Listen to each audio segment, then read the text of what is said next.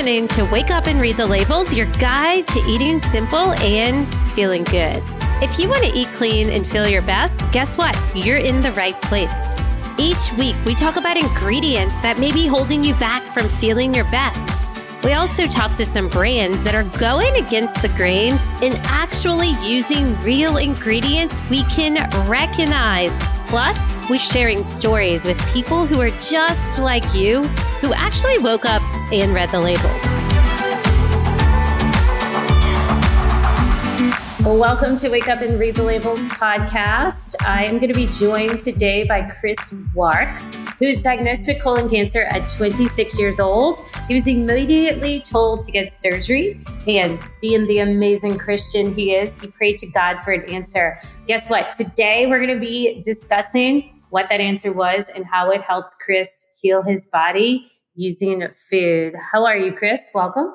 Thanks for having me. I'm doing well. I'm excited to have you here. I don't know how much you know about our company, but our audience is women, I would say 40 to 60 years old, on some medication, battling inflammation, and have always tried dieting and just being introduced to actually discovering what's inside of their food. And we're teaching them how to read the labels, which ingredients promote inflammation, which ingredients can be healing to the gut, to the brain, to the body. Also mindset that you are enough, you can heal your body, you can do this. So I think that we have a lot of synergy, and it's going to be a good conversation for people to hear your perspective and how you turn to food to help you. So a little quick background, let us know about you and your story. Yeah, well, I appreciate what you're doing because food can be medicine, it can be medication, and it can be poison. And making the right food choices can make a huge impact in your immediate life and in your lifespan, how long you live, and your health span. And that's the number of healthy years that you enjoy. And there are far too many people in the United States who are suffering from chronic diseases that are largely due to our diet and lifestyle choices. I was diagnosed with stage 3 colon cancer in December 2003. I was 26 years old. I was a newlywed. Had no idea what cancer was. Never had any friends or family members go through it. And all I knew is I was having abdominal pain and for the better part of a year, and it gradually got worse. And eventually went to the doctor, got a colonoscopy, which was highly unusual for a 26-year-old. But they did some other X-rays and things, and couldn't figure out what was wrong. And during that procedure, they found a golf ball-sized tumor in my colon. That's the large intestine, if anyone is not aware. If you'd asked me what the colon is at that time, I couldn't have told you. Wow. 26-year-olds don't think about their colons. Okay. Absolutely not. Way better things to think about. Yeah. And I was told, look, we got to get you into surgery right away and get this thing out of you before it spreads and kills you. And it was confirmed colon cancer. They did a biopsy. And so at that point, like I said, I had no experience with cancer. I was completely clueless. I was your typical clueless cancer patient. And the problem with the medical industry, especially cancer, but this is common in almost all aspects of medicine, is that patients are rushed into treatments out of fear with very little knowledge. And they make fear-based decisions. And fear-based decisions are almost always the wrong decision. In life, you need to make decisions based on facts and based on faith, not based on fear. And fear puts you in a state of irrational thought. You can't think clearly, rationally, objectively, logically. You cannot think well. You cannot use and exercise wisdom when you're in a state of fear. And so cancer patients are exploited in this way. They're terribly afraid after a diagnosis, which is for many people can be PTSD inducing. The trauma of the diagnosis itself causes PTSD symptoms in many cancer patients. And stress on yourselves, right? Right. It's a stress. It's a catastrophic life event in a lot of ways, right? It's like someone's telling you they want a divorce, right? Or losing your business or bankruptcy or something. So it's a major life event. And so there I was with this diagnosis, and the doctor said, look, we got to get this thing out of you before it spreads and kills you. And I was like, okay. So this was just a few days before Christmas. And if you don't know how the cancer industry works, they move really fast. So as soon as you get the diagnosis, it's immediately, we got to get you into treatment, get you on the conveyor belt. And depending on the type of cancer, it might be surgery right away, it might be chemo right away, it might be radiation right away. But usually it's just within a few days of the diagnosis. And you don't have any time to think or read or research. I mean, you're still in shock. Yeah. Listen, like, was there any listening to gut instincts at all? Did you feel anything, or are you just confused? Not at that time. At that time, I was in shock. I was just like, oh, okay, I guess I got to have surgery. It's like, I mean, and when you're in shock, you kind of lose, in some ways, you lose your motivation. Mm-hmm. Everything kind of goes numb. You become despondent. It's like, and I was definitely in that state where I was just kind of, I don't know. I just didn't know what to think. And I was trying to make sense of my life. And so I postponed the surgery because it was a few days before Christmas, just for the sole fact that I didn't want to be in the hospital on Christmas Day. Because I was like, that sounds so depressing. Like, I can at least have a normal Christmas with my family and do the family stuff. So I went in on December 30th, had a third of my large intestine removed. That's obviously where the tumor was. And they took out a bunch of lymph nodes. And when I woke up, they said, it's worse than we thought. Wow. You're stage 3C, which the next step for you is going to be 9 to 12 months of chemotherapy. So, up until that point, chemo was not a part of the conversation because the doctors assumed I was stage 2, maybe stage 1, but stage 2 was more likely. And stage 3 means it's spread to lymph nodes. Stage 4 means it's in multiple organ sites. And so, I was on some heavy pain medication, right, in the hospital, recovering from surgery. And I just sort of was just like, okay, this is my life now. A couple things happened in the hospital. The first thing that happened was the very first meal that they served me after cutting out a third of my large intestine was a sloppy Joe. That takes me to, that's what the kids are eating at school. Right. A sloppy Joe. It's just nasty. They're just nasty. Like, who likes sloppy Joes? Nobody. Like, you ever read the labels on typical bread that's getting delivered to the hospital or cafeterias? I mean, we're talking about bread with over 40 ingredients. And I always say, if you don't recognize an ingredient, neither does your body. And so what was your eating? Like, it sounds like you're analyzing the sloppy Joe when it comes out. Did you care about food prior to this moment? I had a background in healthy stuff. And what I mean by healthy stuff is my mom used to shop at health food stores. She still does, but used to go to the hole-in-wall health food stores. So we always had some healthy stuff in the house. Like, I was the only kid I knew that had Sprouts in the fridge. Okay. Right. And that had the peanut butter that has to be stirred. Yeah. So you were aware. There was always a battle over the cereals, like, me wanting sugary cereal and not getting it. Things like that. I was the only kid I knew that had kefir in the fridge. Okay. In the 80s. Okay. So yeah, my mom was definitely into health and was a voracious reader, was constantly reading books about health and wellness and longevity and all this kind of stuff. And most of those books she had bought, was buying from the health food store bookshelf. Yeah. Yeah. That's how my kids feel about me. So I was aware. Yeah. But she wasn't like today's crunchy moms. She wasn't reading all the labels, right? I had my first birthday at a McDonald's. You know what I mean? So it's like, we still ate fast food and junk food and processed food and microwave food, but she had a health consciousness. And then when I was in college, I worked at a Wild Oats, which got bought out by Whole Foods.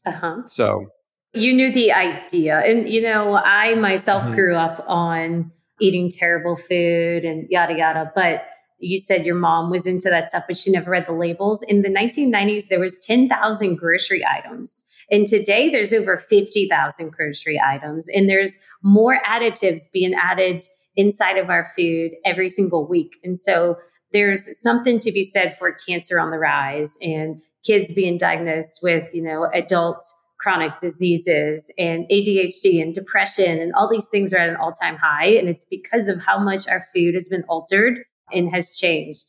So tell me, let's circle back around to that sloppy Joe, because I'm curious, what were your thoughts when the sloppy Joe showed up? Because most people would eat it. Well, first I thought, like I said, I'm like, gross. Like, who wants a sloppy Joe? They don't serve them in restaurants. Nobody likes this food. This is the food they serve at summer camp or in the military or if you're in prison. Like, why are they serving this in hospitals? Yeah. And so that was a bit of a, kind of like a bummer. Like, really? This is my lunch? Yeah. And I ate it for sure. I definitely ate it because I was really hungry. I hadn't eaten in 2 or 3 days at that point. So I definitely ate it. And I ate the Jello that was with it or whatever else. And then a few days later, as I was recovering well, they told me, okay, you're going to get to go home today. And my surgeon came in to check on me. And we were having a conversation. I said, hey, is there any food I need to avoid? Because they cut me open. They took out a third of my large intestine. Everything you eat is going through there, right? It's all going down the tube.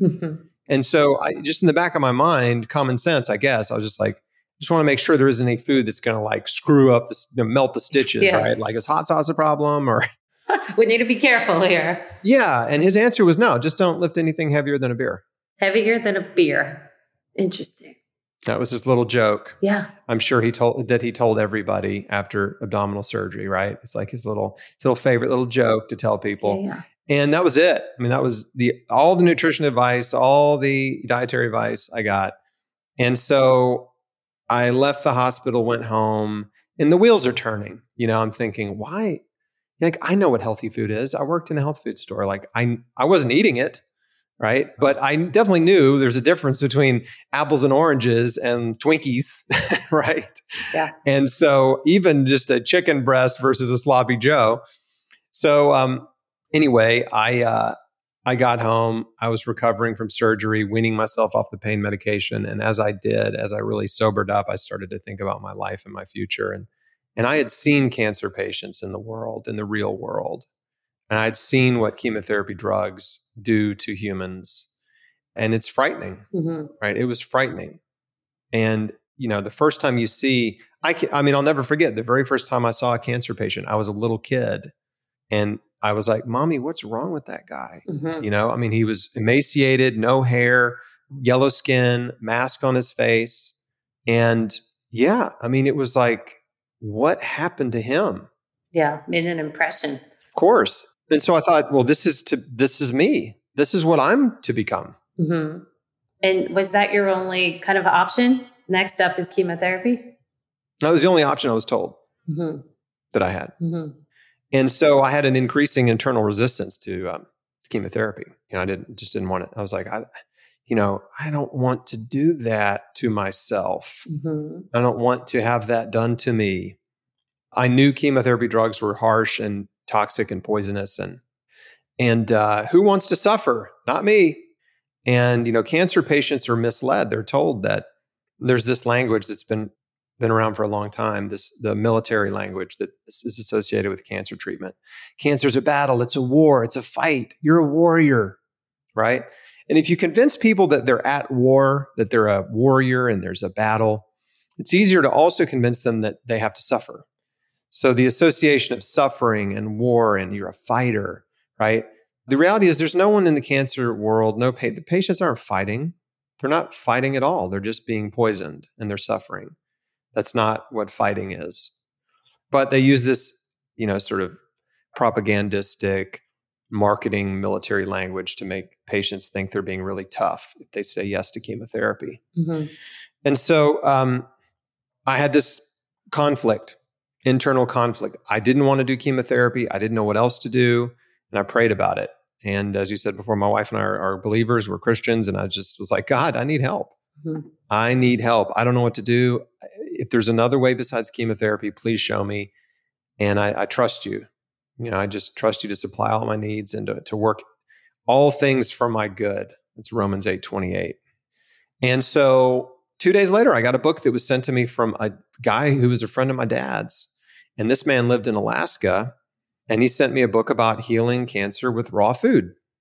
It was written by a guy named George Malcolmus, who had healed his colon cancer like 30 years prior with a raw food diet. No surgery, no chemo, no radiation. He radically changed his diet and his body healed.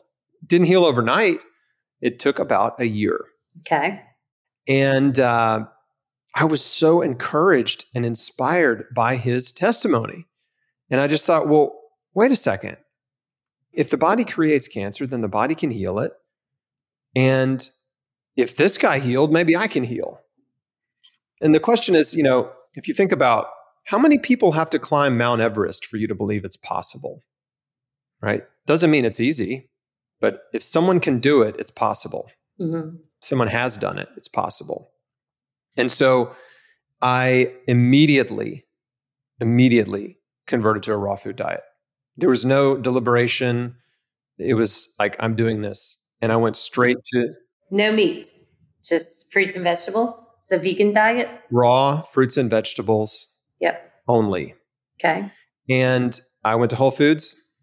I bought a juicer. They used to sell juicers at Whole Foods. They don't anymore. And I filled up the cart with vegetables. And I was like, I'm doing this. I'm going to figure it out.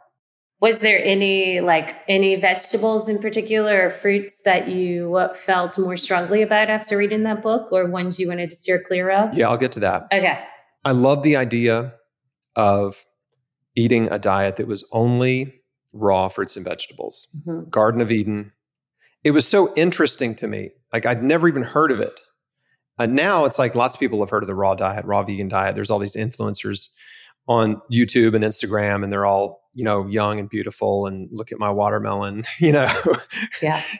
For lunch or whatever. But it wasn't like that back then. Back then in January 2004, the raw food diet was a diet for sick people and weirdos. And I was both. So it was perfect for me. I realized that I needed to eat a ton of vegetables, and I started juicing carrots. And so what I figured out was, after getting some recipe books and raw food books and all this kind of stuff, I just figured out that I wanted to overdose on nutrition. That was just this sort of idea that popped in my head. Like, I'm going to overdose on nutrition if that's even possible. But I want to flood my body with so much nutrition, vitamins, minerals, enzymes, antioxidants, and all these thousands of phytochemicals, phytonutrients in plant food. I want to give it an abundance, right, of tools, of resources that it can use to repair, regenerate, detoxify, and heal. And so I didn't have a roadmap per se, but I had a framework, which is just tons of plant food, all organic, all raw, plus fresh juices. And so what that quickly evolved to is, I realized, well, okay, I'll get up in the morning. I'm going to make 64 ounces of juice. That's 5 pounds of carrots minimum, plus other vegetables like cucumber, celery, beet, ginger, turmeric, apple, just tons of produce in the juicer, make enough juice for the day, drink it throughout the day. And that was good through the morning. And then it's like, okay, what am I going to eat for lunch? How am I going to do this? And I just realized, well, giant salad. That's easy. I like salads.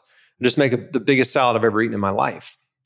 And so broccoli, cauliflower, kale, cabbage, onions, mushrooms, peppers, sprouts, nuts and seeds like pumpkin seeds or sunflower seeds, almonds, walnuts. And what are you doing for dressings? Dressing would be olive oil and apple cider vinegar, lemon juice, and then sprinkling tons of, as I was reading and learning more, it's like all these incredible antioxidant, anti-cancer compounds in spices. So cayenne pepper, turmeric powder, garlic powder, like just Italian seasoning, which of course is oregano and lots of little herbs. So I was just loading it up with all these spices, apple cider vinegar, olive oil, also sauerkraut, which just has so much flavor. I mean, you put sauerkraut on anything and it's like amazing. Yeah. Or kimchi, which is like a spicy Korean version of sauerkraut.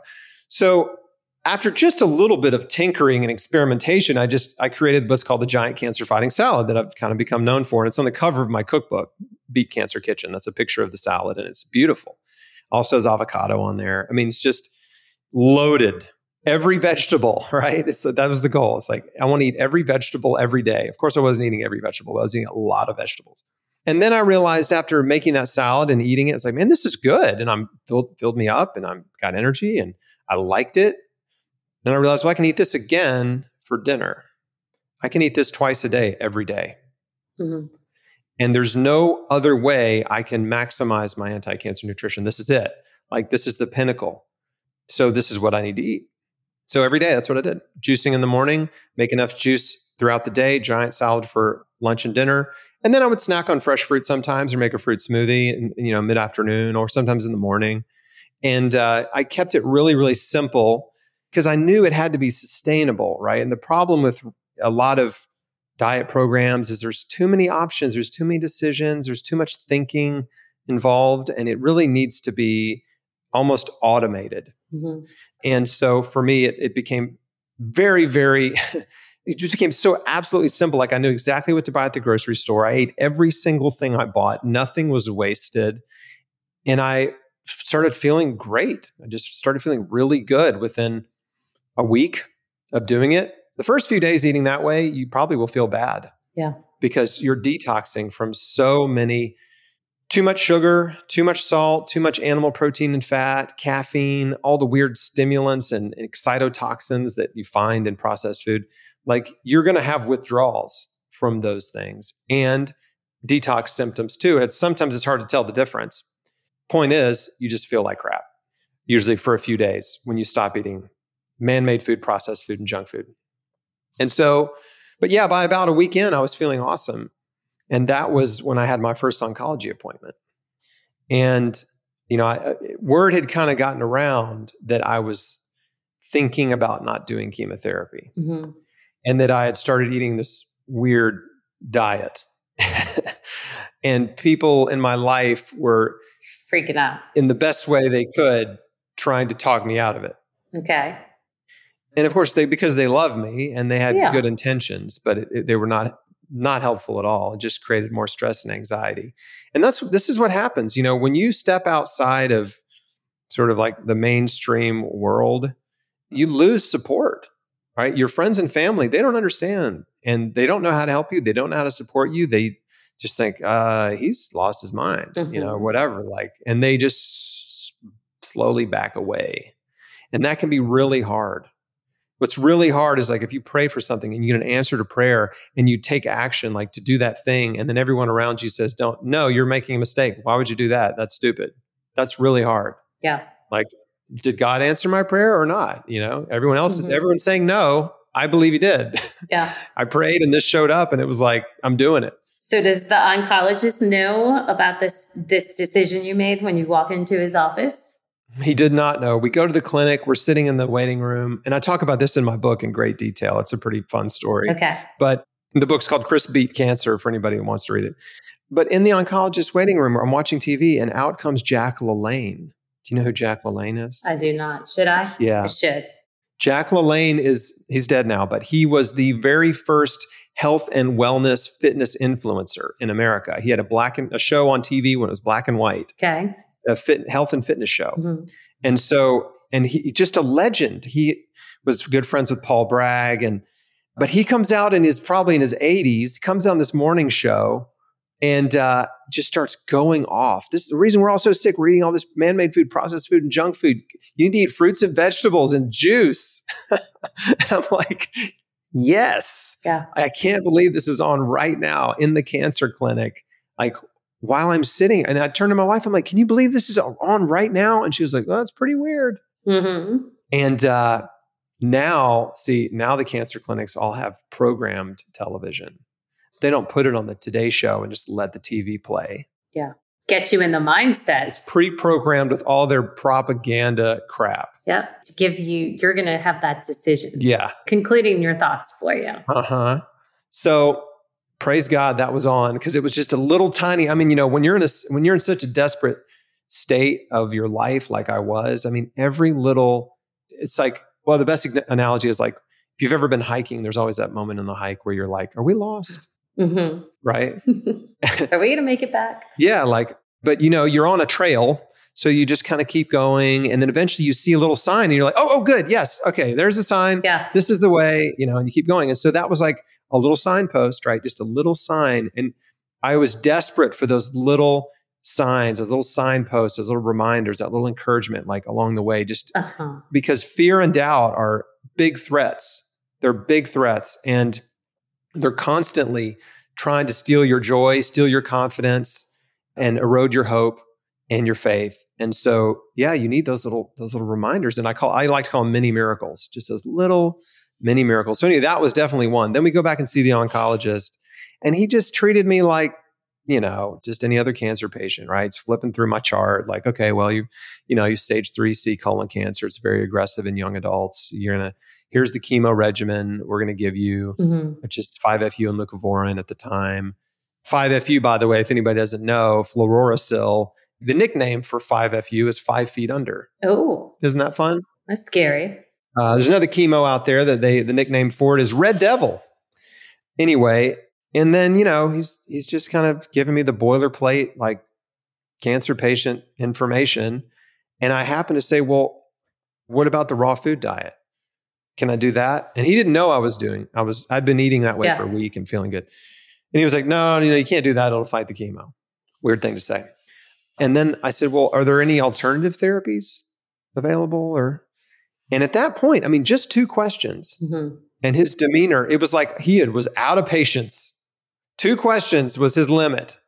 And it's like something flipped and he just started sort of talking down to me. And he had just all this stuff sort of pre-prepared, telling me why, if you don't do chemotherapy, you're insane. That's what he said, verbatim. And then he just proceeded to keep talking, just trying to talk me into it, basically saying, if you don't do this, you're going to die. And used so much fear, masterfully used fear, to manipulate me into saying yes to chemotherapy.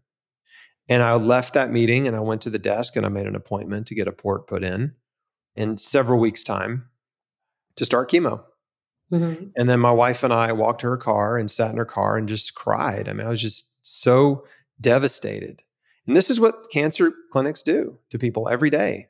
They just crush your hope. Mm-hmm. And it's just a fear factory, basically. It's what they know, right? Doctors don't get educated on nutrition. It's like, that's not their routine of what they go through. It's not taught. Correct. They don't even know it's an option.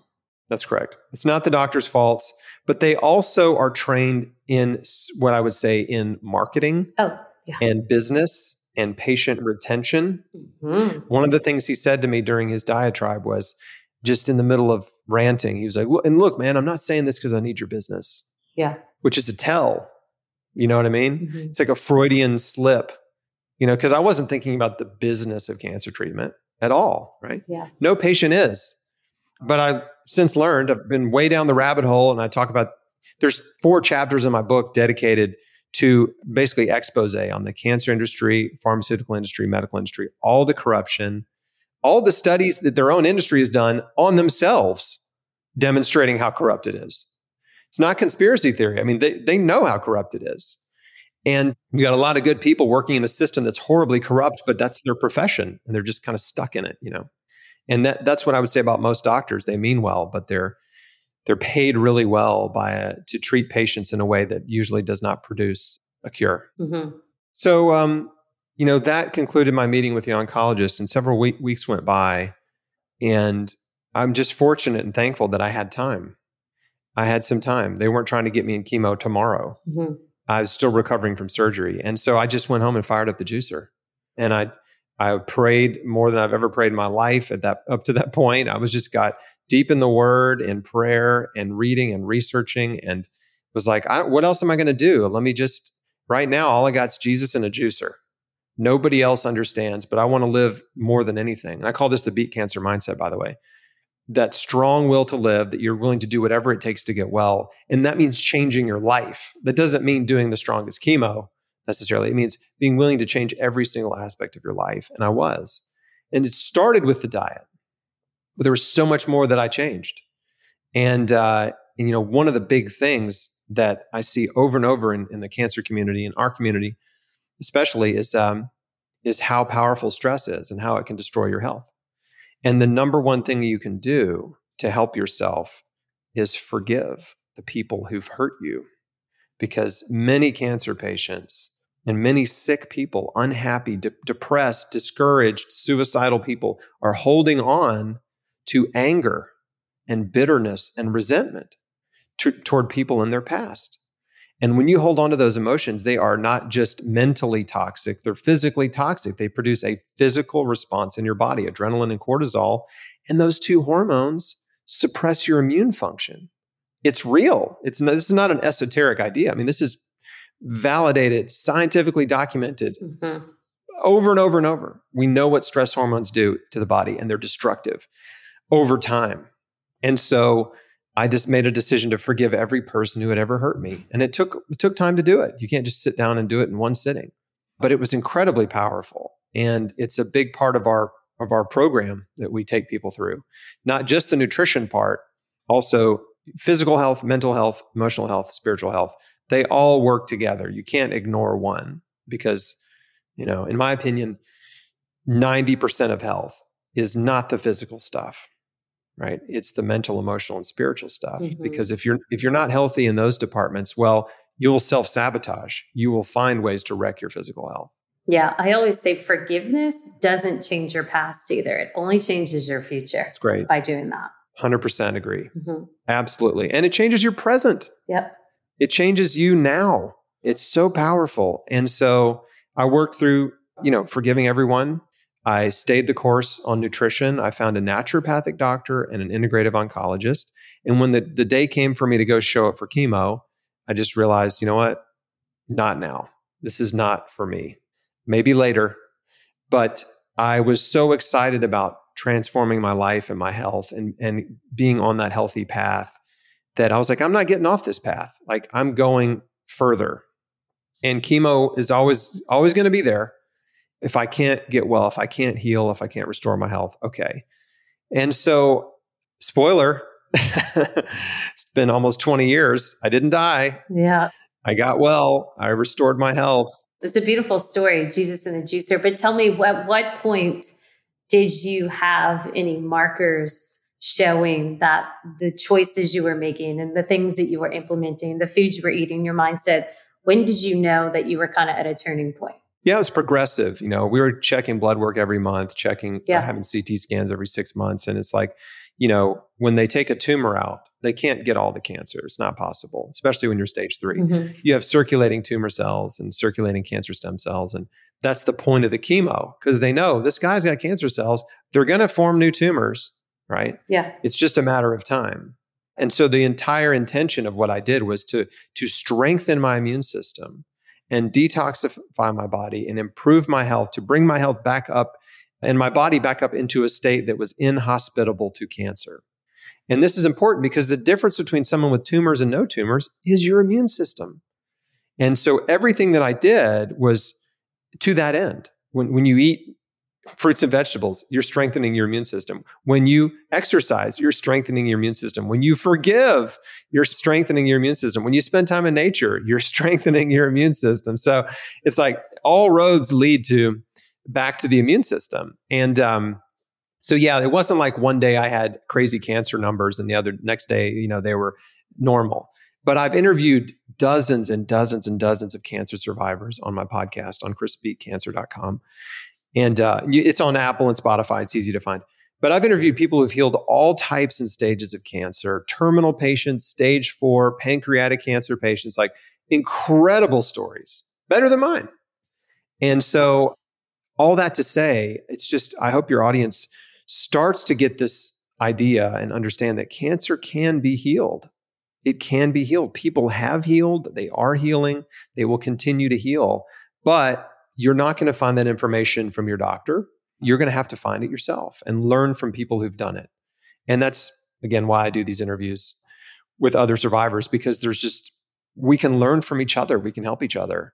And I used the Everest analogy earlier. If you were going to climb Mount Everest, you're not just going to fly to Nepal and try to figure it out, right?